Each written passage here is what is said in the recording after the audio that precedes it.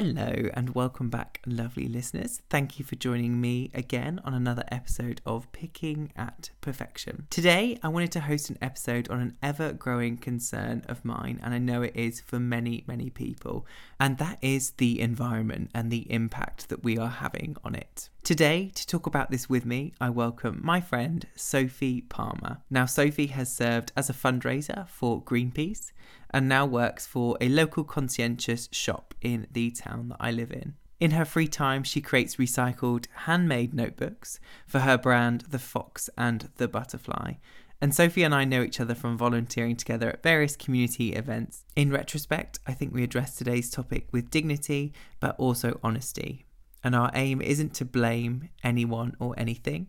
It's more to bring attention to the topic itself. We also discuss positive action and proposed solutions from various influential people who are doing their bit to tackle climate change. So, without further ado, please enjoy. So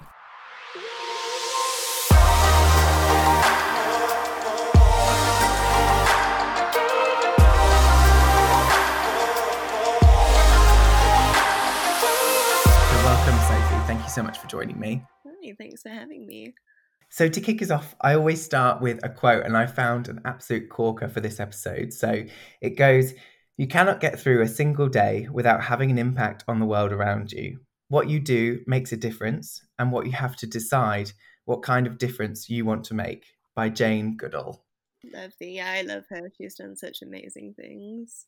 Oh, do you know what? I've never come across her. I'll have to research her following that one. But yeah, it was the first sort of instance that I'd came across of hers. Yeah, I think it was in the 60s that she was really big. She's done a lot of documentaries. But yeah, she's an amazing woman, an amazing activist, even to this day. Well, she must be in her, I don't know, 70s or 80s now. But she's still, plodding on with her activism. Admirable. Do you see yourself doing that when you're in your 80s? I hope so. I like to think so. Still seeing the world. I mean, ideally, I really want to travel and go to different countries that are really affected by climate change and various things. I'd love to do that well into my 60s, 70s, 80s. Who knows? Nice.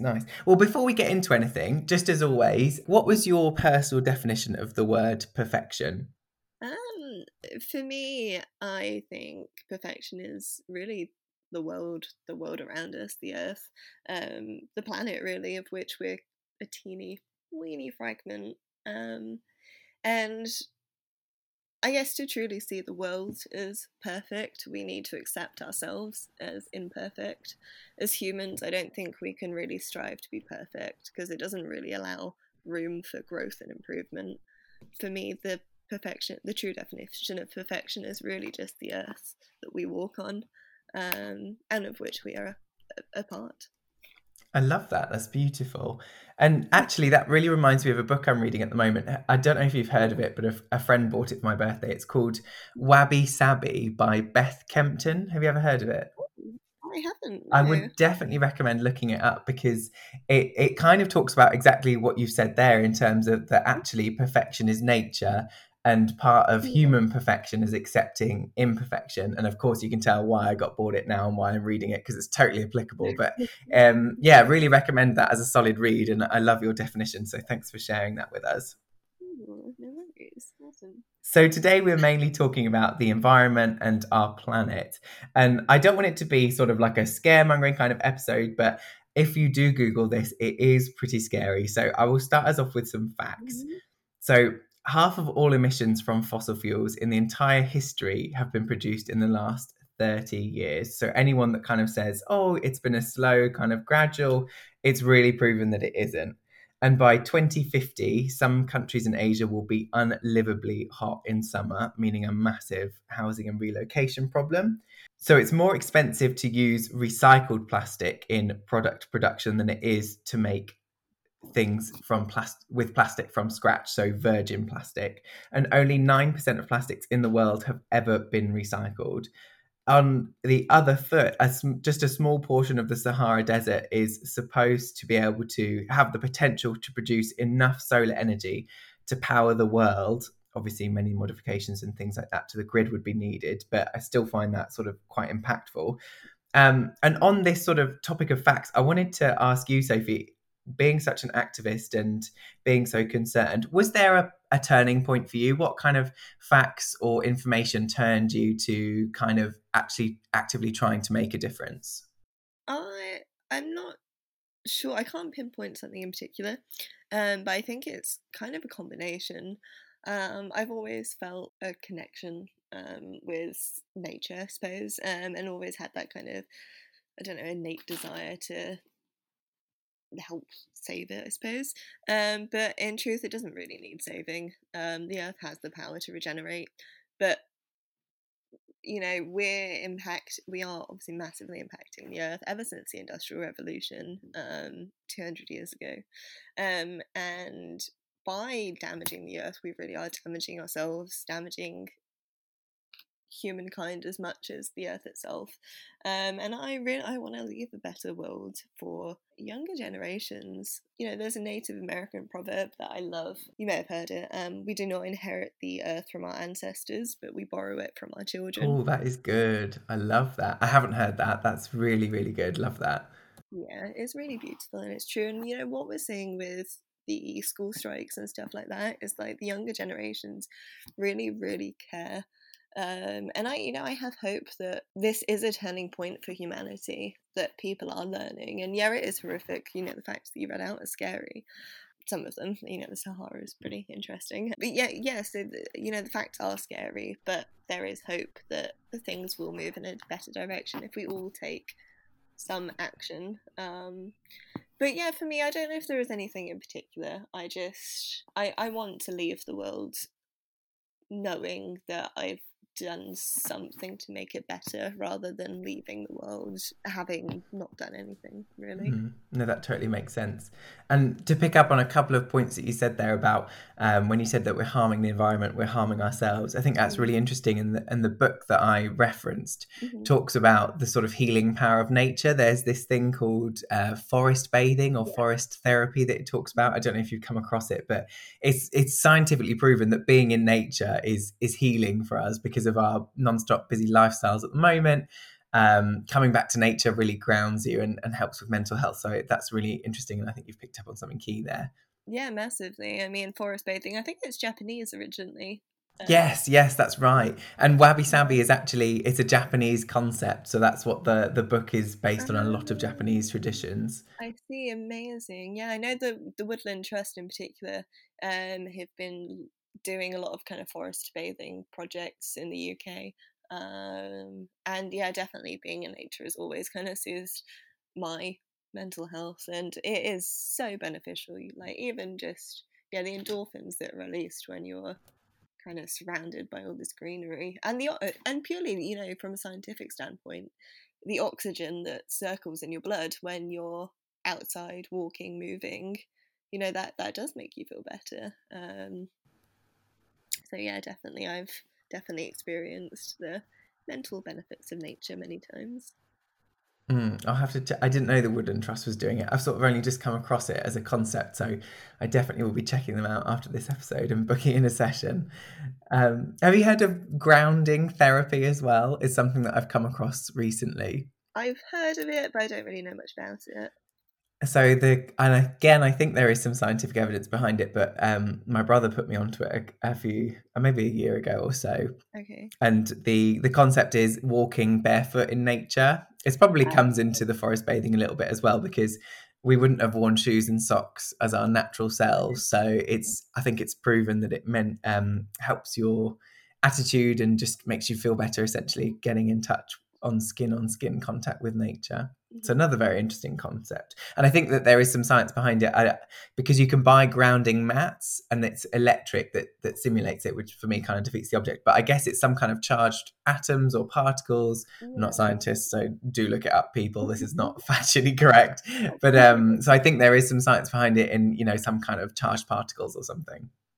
Yeah, definitely. I do know that. I have heard about that actually, and I know you can even a friend of mine. He's put I'd say copper or something underneath his bed, to like. Ah, okay.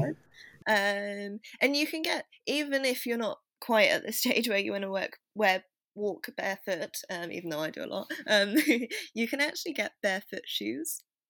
Which okay. they have special soles that allow you to properly like spread your toes, because that's something, you know, your feet are really restricted by shoes, kind of forcing your toes together, and that's completely unnatural. So these barefoot shoes kind of allow you to completely spread your toes, and also the sole is so thin and kind of flexible that it really does feel like you're walking barefoot. Oh, interesting. Literally, as you're saying this, I'm like spreading my toes out, going, oh, okay. That does feel weird. Yeah, definitely.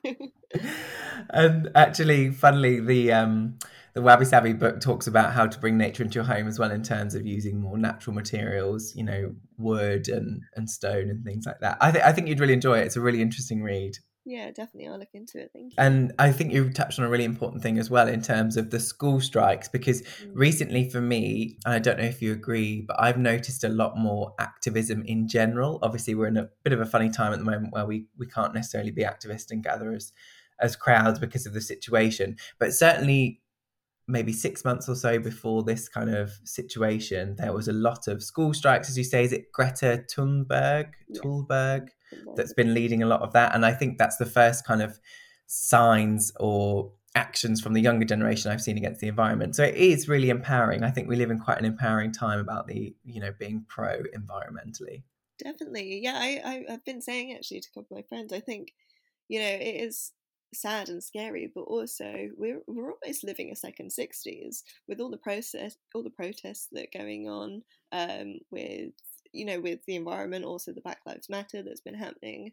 You know, there is this real strive for change and for peace, and led by the younger generations, much like it was in the 60s.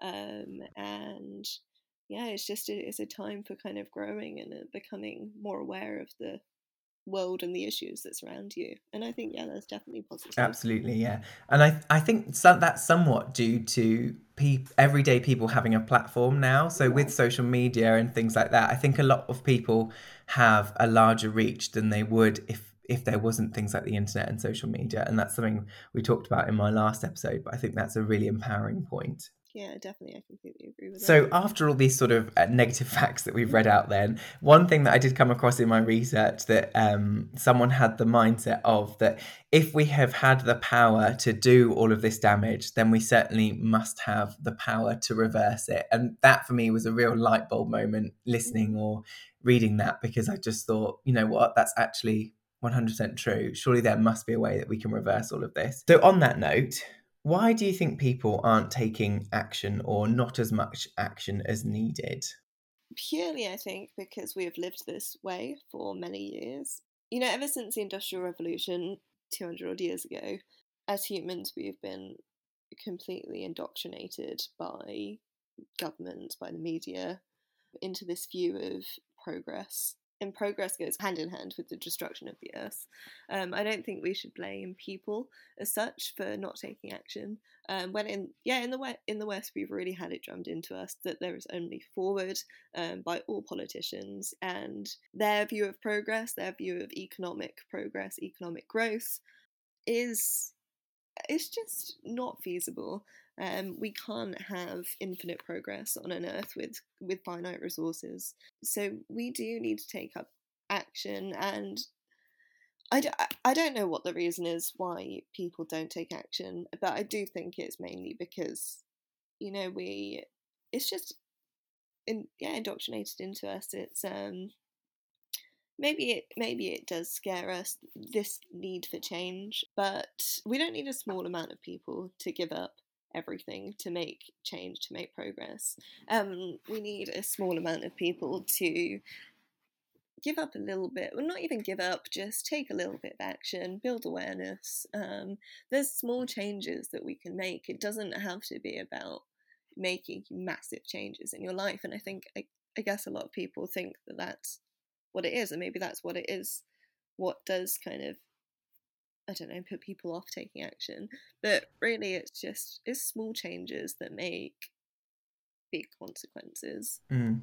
No, I agree. I really like that point of, you're right, it's not a small amount. It's not about giving up everything. It's about a large number of people, making small changes to substitute and make the world better.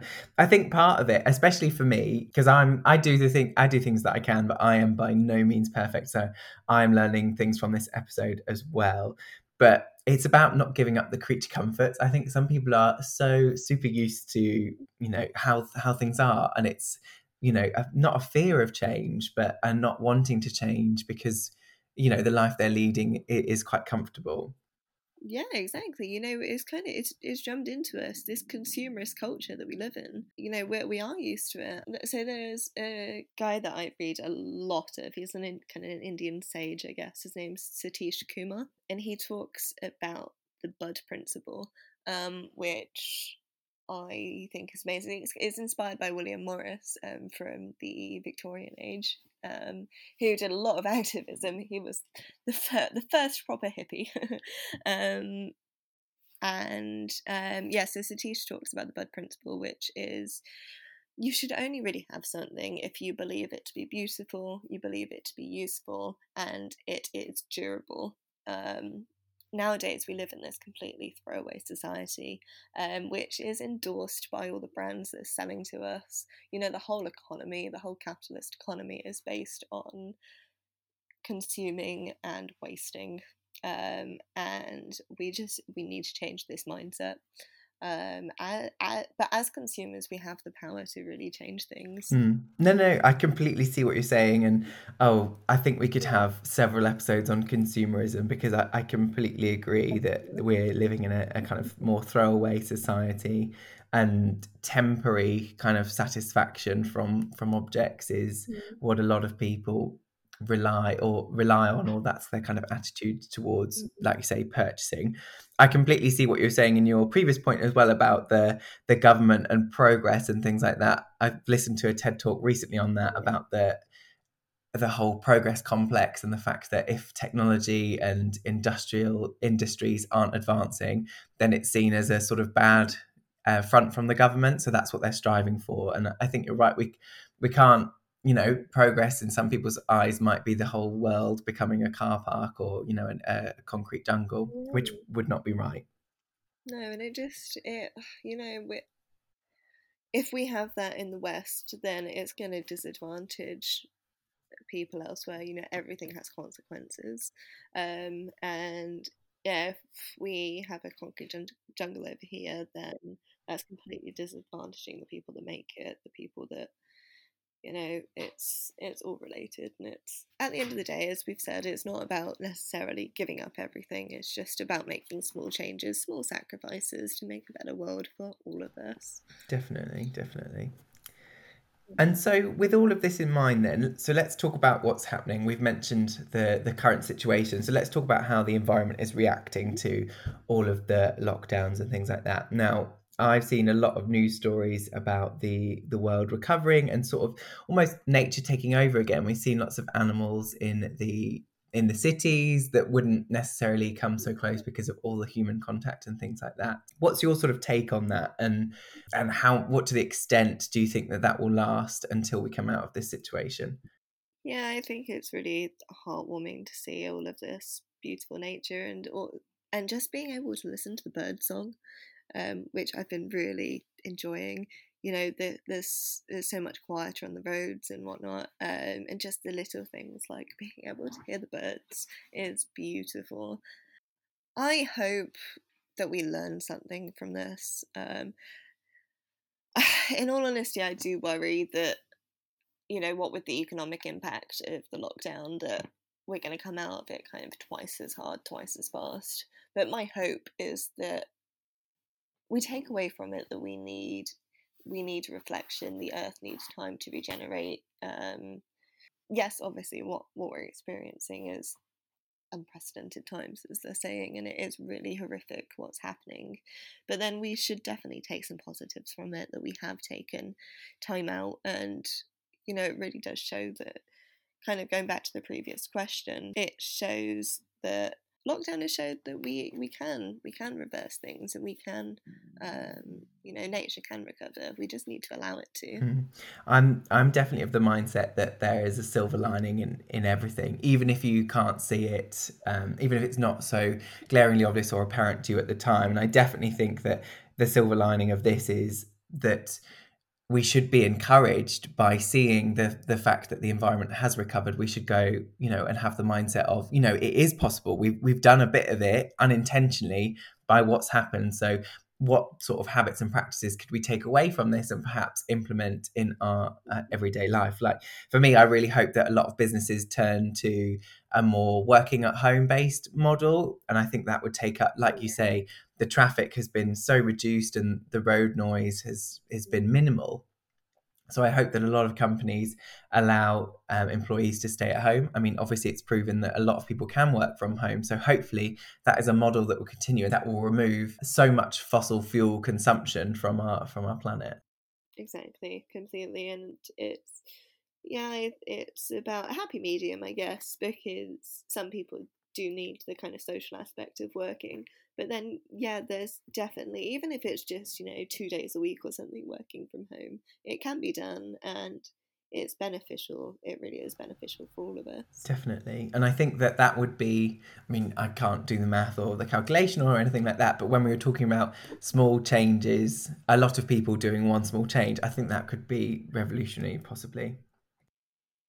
Exactly. I completely agree with that. So we both, before this episode, had a little look at a couple of TED Talks, actually, which is, I'd listened to quite a few TED Talks, and it's where I get a lot of inspiration of content. But they had a talk with Andrew Forrest, and his TED Talk was quite radical in terms of presenting a solution. What he talked about was a fine/voluntary monetary contribution for using non-recycled plastics to make packaging or anything like that. And he felt that this would shift the economy towards promoting, and obviously with recycled plastics being cheaper, promoting the use of recycled and non-virgin materials. So do you think that is something that people will adapt to? Do you think that industries will go for that? I think industry is usually quite resistant to change, but I do think it's definitely a positive thing. At the end of the day, it's obviously all of us as consumers need to change our habits, but it's the industries, the corporations that really do control the world. So yeah, if Andrew Forrest can get this to work, then I think it could be absolutely incredible. Because I think I read something about where he said that there's millions of corporations that use virgin plastic, but there's only around 100 or so actual manufacturers of this plastic. So if we can, I would definitely sway towards the fine rather than the voluntary contribution. That's what I was just sitting here thinking. The thing that makes me nervous is the voluntary. Exactly. Why would you volunteer to pay more? But it's definitely a really interesting idea, and I think it could be amazing if we could implement it. Because it's the corporations that really need to change their ways. Coca-Cola in particular, I think it's something like 100 billion plastic bottles each year they produce worldwide, and that's just Coke. They own a lot of other companies, but it's atrocious. And if they could, they boast about their bottles now being all recyclable, but what is recyclable? Like you said earlier, only 9% plastic actually gets recycled. So if they could make their future bottles from recycled plastic, then they're essentially recycling themselves, because a lot of the plastic would have been created by them anyway. So companies like Coca-Cola definitely need to take up this approach. And I think that's what Andrew was sort of getting at and aiming for, in terms of, I think he called it a circular system, like a food chain for the plastic, so it would the plastic sort of going round and always constantly being reused. And I think it's interesting that you mentioned Coca-Cola as well, because I think he uses them as an example in that specific TED talk in terms of his other proposition, which was a transparent reporting system for consumers to make an informed decision and see who is actually the most environmentally friendly and who, in terms of the brands and the producers, and who's doing the most that they can. Because I think he addressed the fact that he had spoken to or approached Coca-Cola about such a system, and they had said, well, yes, naturally, if we could sign on to that and be compared to Pepsi, it would make it a competition because they'd be competing for customers that are conscious of that. What do you think of that? Do you think that that could be a good process and system? I certainly think it could be good. Exactly, I am 100% for that. That is definitely what needs to happen. So Greenpeace have done a similar thing with supermarkets. Part of their plastic campaign is that they made a league table about all the UK supermarkets and how they're doing in, the plastic, in recyclable plastic, in reducing plastic. And as soon as that league table went out, all of the supermarkets rushed to change things, and now we're seeing massive changes in the supermarkets. So I agree wholeheartedly with that. We can only change things if they're exposed. If we don't know about them, then things are never going to change. So I think, yeah, if companies could be audited and it could turn into a competition, I think that could have amazing results. I really do. Great. I didn't know about the Greenpeace League table. I would definitely have to check that out because that sounds like an interesting and similar concept. I think all of this comes back to me and resides with Holly Tucker's mindset. Are you familiar with Holly Tucker, the founder of Not on the High Street? Oh, I know the brand. I didn't know the founder. And she has this mantra or ethos of vote with your money. So your money is a vote, and what you're putting money into is going to reflect the world in future. And I think that's a really good instance of this, and would empower people to use it better. Definitely. Have you heard of Ethical Consumer? No, I don't think so. So it's a magazine, but it's actually very similar. So they rate a lot, like pretty much every company, whether it be food, whether it be fashion, accessories, skincare, what have you. They basically rate companies in terms of their ethics. You do have to pay for the subscription, but yeah, it's very similar in that we consume ethically, then we really can change things, and that's definitely a kind of ethos to live by. Really, when you're buying a garment, if you're buying something new, then you need to think about the environment. It's not just the cost of the cost that you are paying. The cost that you're paying incorporates so much more. It incorporates an environmental cost. It incorporates human cost. Like, who's made it? Has it been made in a sweatshop? Has it been made by people that aren't being paid properly for what they're doing? Yeah, there's so much more than just the price tag attached to it. No, I agree. And I think that more, ethical consumption, that's the perfect sort of term. They've hit the nail on the head in terms of the mindset that we need to adapt and consider. So another TED talk that I'm going to reference was from Nigel Topping. And now Nigel is the UK's high-level climate action champion, so a big weight on his shoulders. And this conversation that he was having with Ted was in regards to coming out of the pandemic in a sense of protecting and rejuvenating our economy, but also how he was planning to do that and proposing to do that in terms of keeping the environment in mind. So do you think that this is a good opportunity for us to restructure our economy and consider the environment more in moving forward with new things that get put into place after the pandemic?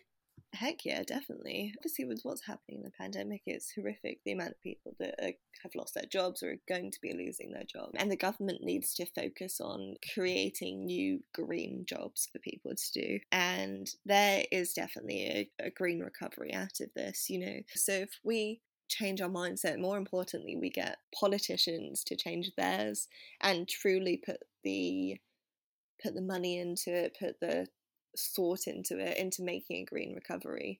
Yeah, if the government could focus on making hundreds, thousands more green jobs, then it would really help the economy and also help people's livelihoods, to know that they're doing, in their everyday life, through their work, they're actually doing something to help the environment rather than degrade it further.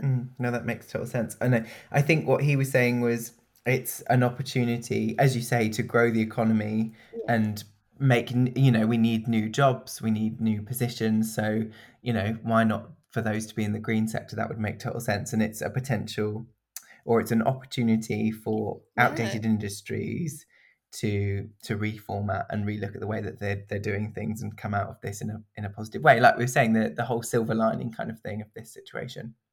Yeah, yeah, and didn't I think, because I did listen to the Andrew Forrest one, and I think he said something similar, that what he's proposing would create hundreds, thousands new jobs, and that would be more likely in kind of Southeast Asia where they really have to deal with the plastic. But yeah, there are so many more jobs that could be created, even in things like waste management. That was a big one that could hire so many people in the UK as well. There's definitely a silver lining. There are definitely ways out of this pandemic in a green way that don't rely on more fossil fuels. And I think you touched on a good point, actually, that I probably missed off from when we were talking about Andrew's topic, was that what he was proposing, if the value of recycled plastic was higher than virgin plastic, Mm-hmm. it would almost push this movement of, as you say, people in the affected areas of the world where there are landfills and plastic waste in the ocean. It would almost make that plastic worth something, so there would be incentive to collect it and to sell it on to people that want to recycle it and use it in new products. So I think that could be a really sort of groundbreaking movement, and I will put a link to his website and his movement, which is noplasticwaste.org. I'll put a link to that in the show notes so that everyone can check it out. So one final thing to bring up on the topic was, and it was a bit of a radical thing, so something I came across in my research, and I purely want to bring it up just to be controversial, to be quite honest, because that's the kind of person I am. Obviously, we all know that farming and production of meat has a massive impact on the environment, and there's big movements at the moment of veganism and vegetarianism, because that can have a massive reduction on a person's own carbon footprint.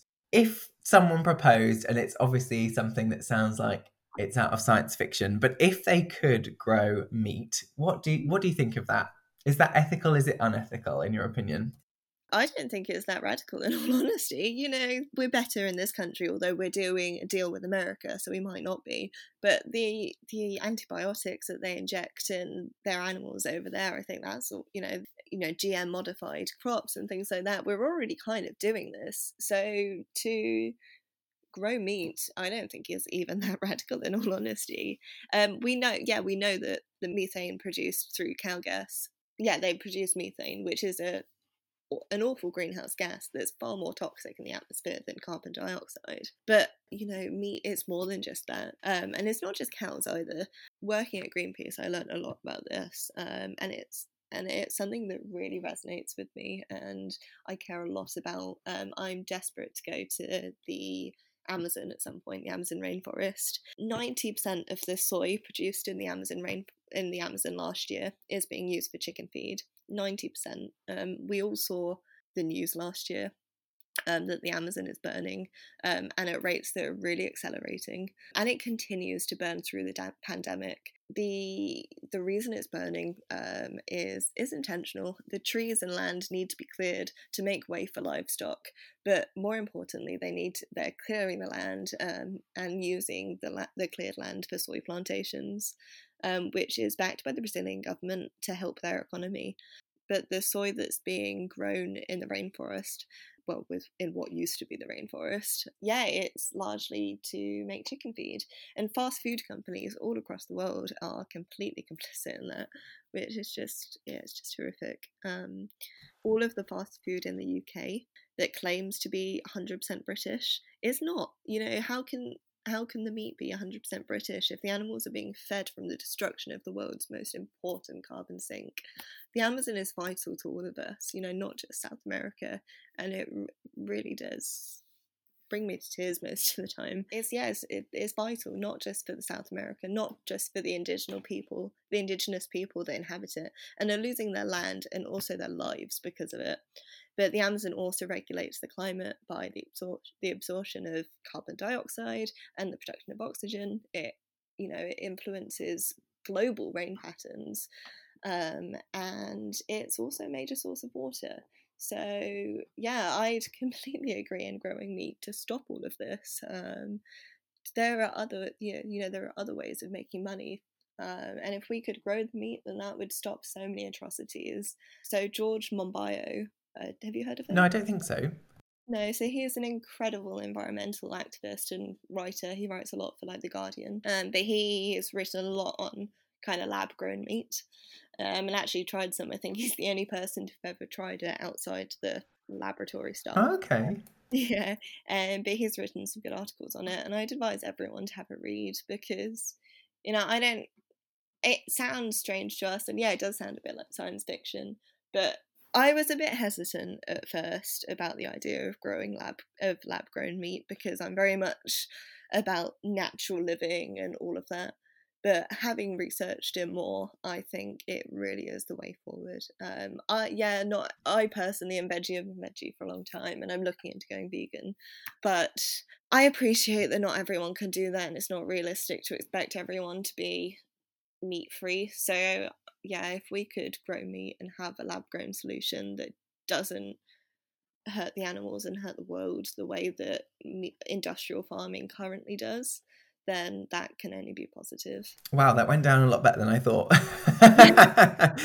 But I would definitely be looking up the gentleman you referenced there and his articles, and that sounds really interesting. I'd like to know his opinion on how it tasted. Yeah, I think you've touched on some really important points.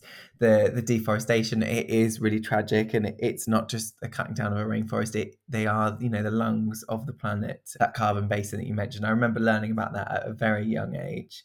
In our rainforest kind of projects. I think it was even in year 3, and deforestation played a big part in that. So it's something I've always been aware of.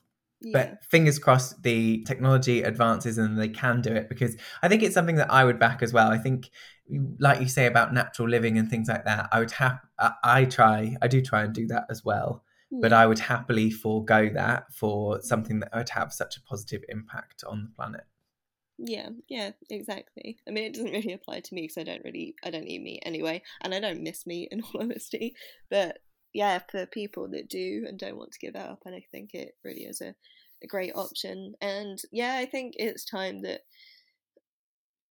we shouldn't be completely modern, we shouldn't be completely old-fashioned, as it were. But if we can kind of bring harmony between natural living and technology, then the environment and technology, then that's positive. And if that's the way that it needs to be, if that helps the world, then so be it. That's what we need to do. Sounds like a good proposition to me. Wonderful. Well, this has been incredibly insightful for me, and I'm sure our listeners will agree as well. So thank you so much for joining us. As a nice way to sort of close, I always ask my guests, we'll start with most. So what is the most perfect thing you think you've ever done or experienced in your life? So I don't really know how to answer this question. I hope I'm not being too controversial. But for both most and least, for me, all imperfections are perfect. So I can't really pick out anything in particular for least or most. But I'll always strive to continue my personal growth. So I guess in terms of the most personal growth, would actually probably be working for Greenpeace, because I felt empowered every single day to spread the word of, to spread awareness about what's happening to the everyday person, even though it was incredibly difficult on my mental health to be a fundraiser and constantly have negativity, because we were doing door-to-door fundraising, so you can just imagine the reception that you get from some people, rightly so, because you're knocking on the door, it's an intrusion of their home, some people think. So yeah, it was really difficult. But I guess in terms of my personal growth, I think that that really helped me grow as a person and learn more and become even more engaged than I already was, and really influenced me. Working for Greenpeace has really put the fire in my tummy, I suppose, to go to the Amazon and try and make a difference there one day. So yeah, that would be my most personal growth rather than my most perfect thing. I love that. No, that's great. And yeah, I think it's important to accept that we are never in one state. We're ever changing and ever growing, as you say. And humans and your mindset is completely fluid. So it's difficult to pinpoint perfection and imperfection. I completely get that. Yeah, totally. I'll always strive to continue my personal growth and not dwell on negativity, and just to approach everything with love. We're not. I believe that we are all interconnected with each other, with the earth, and life is truly a mirror. What you project into the world, you receive back to yourself. Whether you believe that to be karma or anything really. If you're purely if you emit radiant, if you emit positive energy and if you're just friendly to people, they're friendly back. We see whatever. If you put positivity into the world, then you receive positivity back, and that goes the same for negativity. So we all need to just strive to have personal growth and to be more positive and to really treat the world with the respect that it deserves. I completely agree. And I know of what you're referring to. Someone talked to me about it. I believe it's the law of attraction, and whether that is actually a rule or in terms of putting out positive energy and getting positive back, whether that is, some kind of mystical power or something going on, I don't know, or whether it is just your mind gets in a positive place. So you see the positives. I have no idea, but I know that it works. So I completely agree with you. Good. Just coming back to one point that you said, actually, I'm aware we're sort of in closing, but to talk about something that you mentioned in regards to having to pick yourself up when people were perhaps rude to you as a fundraiser, when you were, trying to promote Greenpeace and raise funds and things like that. How did you find that?